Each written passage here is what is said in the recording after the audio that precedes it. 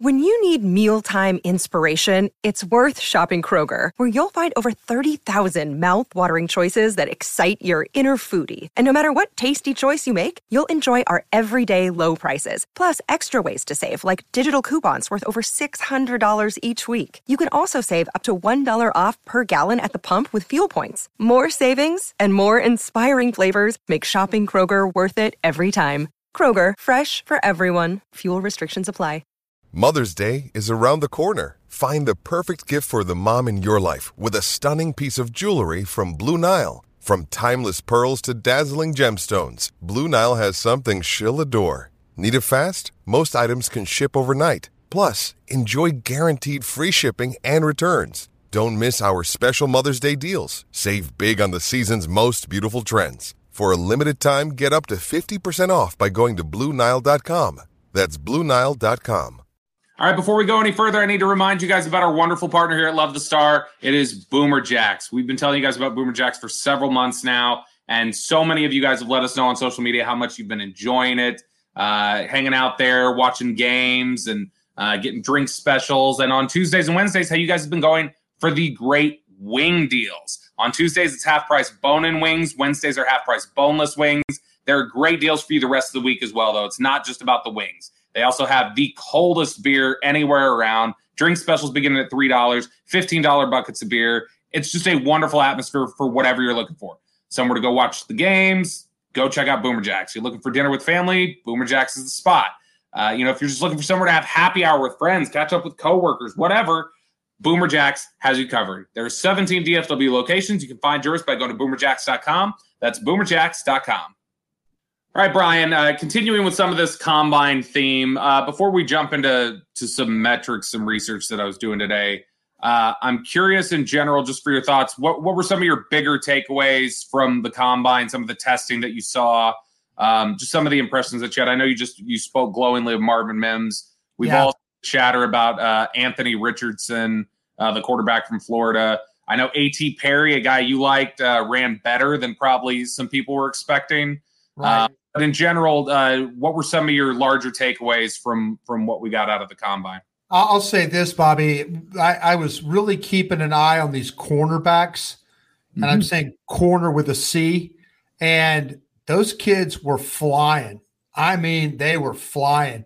When those numbers came out, guys in the 4.3s consistently, they were able to test. I thought the corners did a really, really nice job. Now, what was also a little bit disconcerting to me was Emmanuel Forbes, who I absolutely love, the cornerback from Mississippi State. Yep. When he measured in at 166 pounds, my heart dropped. I'm like, my God, how could this guy be this good of a football player and be that light? I know Aisha Morrison, again, our draft show colleague from DallasCowboys.com. She had a chance to visit with him. He talked about playing at like 174, 175 pounds. I think it makes you feel a little bit better about him. But for him to measure at 166 pounds, with that frame and all that, man, this guy is super, super tough. But that kind of stuff scares me a little bit. Yeah. That scares me a little bit about that particular player. I was really interested to see how well these defensive tackles work out. Breesy from Clemson, I felt like did a pretty good job. Cansey from Pittsburgh, I felt like did a pretty good job.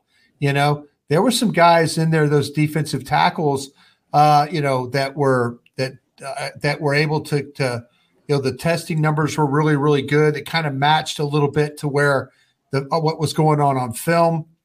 I honestly, the whole thing with Nolan Smith, I'm not surprised, but I didn't expect him to be that dominant a tester at that. Yeah, he's a freak athlete. Him, Van Ness, those guys. Young from Tennessee. I mean, there were some guys I thought that tested very, very well that helped themselves during this combine. Any concern? Obviously, the testing was incredible, but any concern for you just in general that we're talking about Nolan Smith as a 6'2" guy who has arms under 33 inches? Yeah, I mean, I didn't move him out of the second round. I kind of have Nolan Smith, Ojulari, McDonald, Van Ness. Those are the guys I kind of have in that second round pocket there for those defensive ends. I didn't see Nolan Smith as a first round player. I liked Wilson from Texas Tech as an edge, Anderson from Alabama, Murphy from Clemson. Those are my 3 first round guys, with Nolan Smith being the 4th guy of those edges. He'll probably go. I think that there'll be, by the time the Cowboys pick, I kind of felt like that maybe Nolan Smith would be a guy that's going to get to the Cowboys at 26. I don't have that confidence anymore. I just don't. We could have several of these defensive ends go before Dallas picks there at 26. Back to Forbes, because it is just wild. Now, the testing is incredible. Yeah. 4.35 40, 37.5-inch vertical, 10-11 broad jump. His arms come in over 32 inches, 6'1". That's all great. But then you see 166 pounds on that. It's so rare. It's so rare. I mean, rare who are some really? I can't even think, Bob. So I've got 2 names that come to mind. I was racking my brain trying to figure out this myself. I've got 3 names of guys that stand out to me as I remember being really big and really skinny at corner. And when I looked up the measurements on one of them, he was not as skinny as I remembered. The first one was Dre Kirkpatrick when he was coming out of Alabama. Yeah, he was pretty skinny, but he was 6'2", 186. So that's not nearly as bad. But the other 2 I came up with, one guy played a little heavier and was not as small, but Cordell Flott was that way. He was. But the one that I keep coming back to, the comparison for Forbes for me, is Rashard Robinson. Robinson was 6'1". He was 171, 32-inch arms. He was in the building with the Cowboys recently. But that's also not a great track record. I just named 3 guys who have not necessarily, hit it big. There's undeniable talent there, but can he put weight on? Who he reminds me of is, and I don't know if you'll remember this name because he went undrafted because of his size. You remember Jeremy Cottrell from Middle Tennessee State about 5 years ago? Yeah, I do. Cottrell was 6'2", 168. And Cottrell was that was the big thing for him with scouts, was they were like, he can't put on weight. He tries everything he can and he cannot do it. And so it makes you wonder if Forbes is there, because there's no way Forbes went into the combine wanting to weigh 166. No, I see that as a problem for him to try and keep weight on. The guy is a hell of a player. God, he's a good player, but I think it's gonna be an issue with him. I really, really do. So, Brian, one of the research projects that I like to do every draft season is I like to take a look at how the athletic testing looks at position groups and how, when you cross-reference it against the Cowboys' history of drafting players, how does their testing match up to what the Cowboys seem to think is their prototype athlete at the position? So, you take the data over the last 10 years or whatever it is of the corners they've taken, and you just kind of get a general average of what it is. You find out what's the highest number they've picked, whether it's the fastest 40, the most bench reps, whatever, the tallest guy, and then the very lowest threshold that they'll go to, the slowest 40, the worst 3-cone, the shortest arms. And then you can create a picture that says, okay, clearly this is not a hard and fast rule, these measurements that say we can't pick a guy if he comes in at this because they picked somebody like that. So I've done that today with running back and corner. I've gotten their general measurements together and been able to sort of attack this a little bit.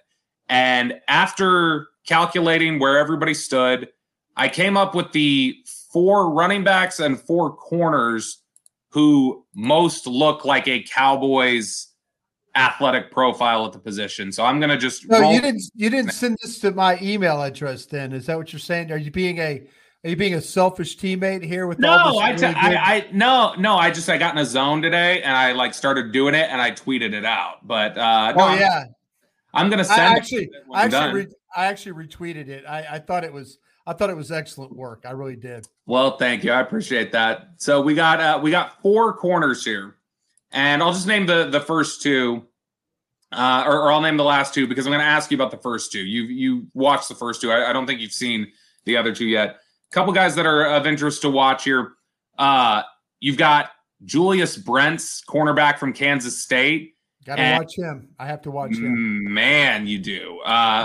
He's not a guy that I've watched yet, but just when you look at the athletic testing there, Brian, it's absurd. This is a corner 6'3", 198, 34-inch arms.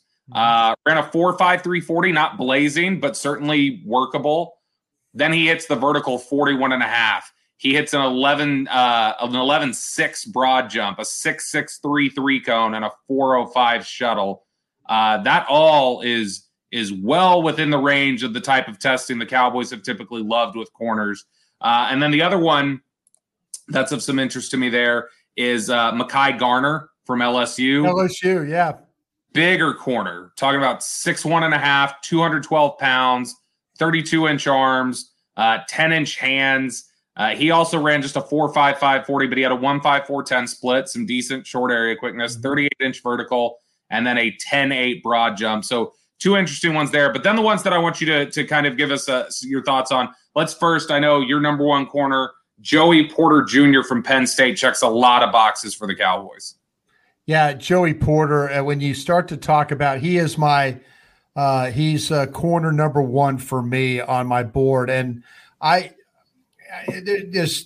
love the fact that these lately here in the drafts, we've had these bloodlines for these corners of former NFL players. And of course, this is the son of former Steeler great Joey Porter himself. Yep. And he's got some of that fire that his father had. I mean, this guy's an outstanding tackler. You know, he's ready, really quick at reading the play. He comes forward in a hurry. He'll wrap up guys. He plays press the majority of the snaps. He's just a hard guy to get away with from his length, his change of direction. It's funny, for such a long guy, his feet don't get out of whack. Sometimes when you have these long-limbed cornerbacks, it's hard for them to turn. They get real leggy, and they're not as quick. Porter's not that way at all. I mean, the read and react, everything about this kid is super, super positive. And, I love this guy. I think the movement with him, I don't think that's a problem at all. I think you can play him on either side of the field. And, you can maybe line up in the slot some, but you'd be hard pressed to find a corner in this draft that tackles as well as Joey Porter. And I think that's because of his old man was a fierce player that way. Another day is here and you're ready for it. What to wear? Check. Breakfast, lunch, and dinner? Check. Planning for what's next and how to save for it? That's where Bank of America can help. For your financial to-dos, Bank of America has experts ready to help get you closer to your goals. Get started at one of our local financial centers or 24/7 in our mobile banking app. Find a location near you at bankofamerica.com/talktous. What would you like the power to do? Mobile banking requires downloading the app and is only available for select devices. Message and data rates may apply. Bank of America NA, member FDIC.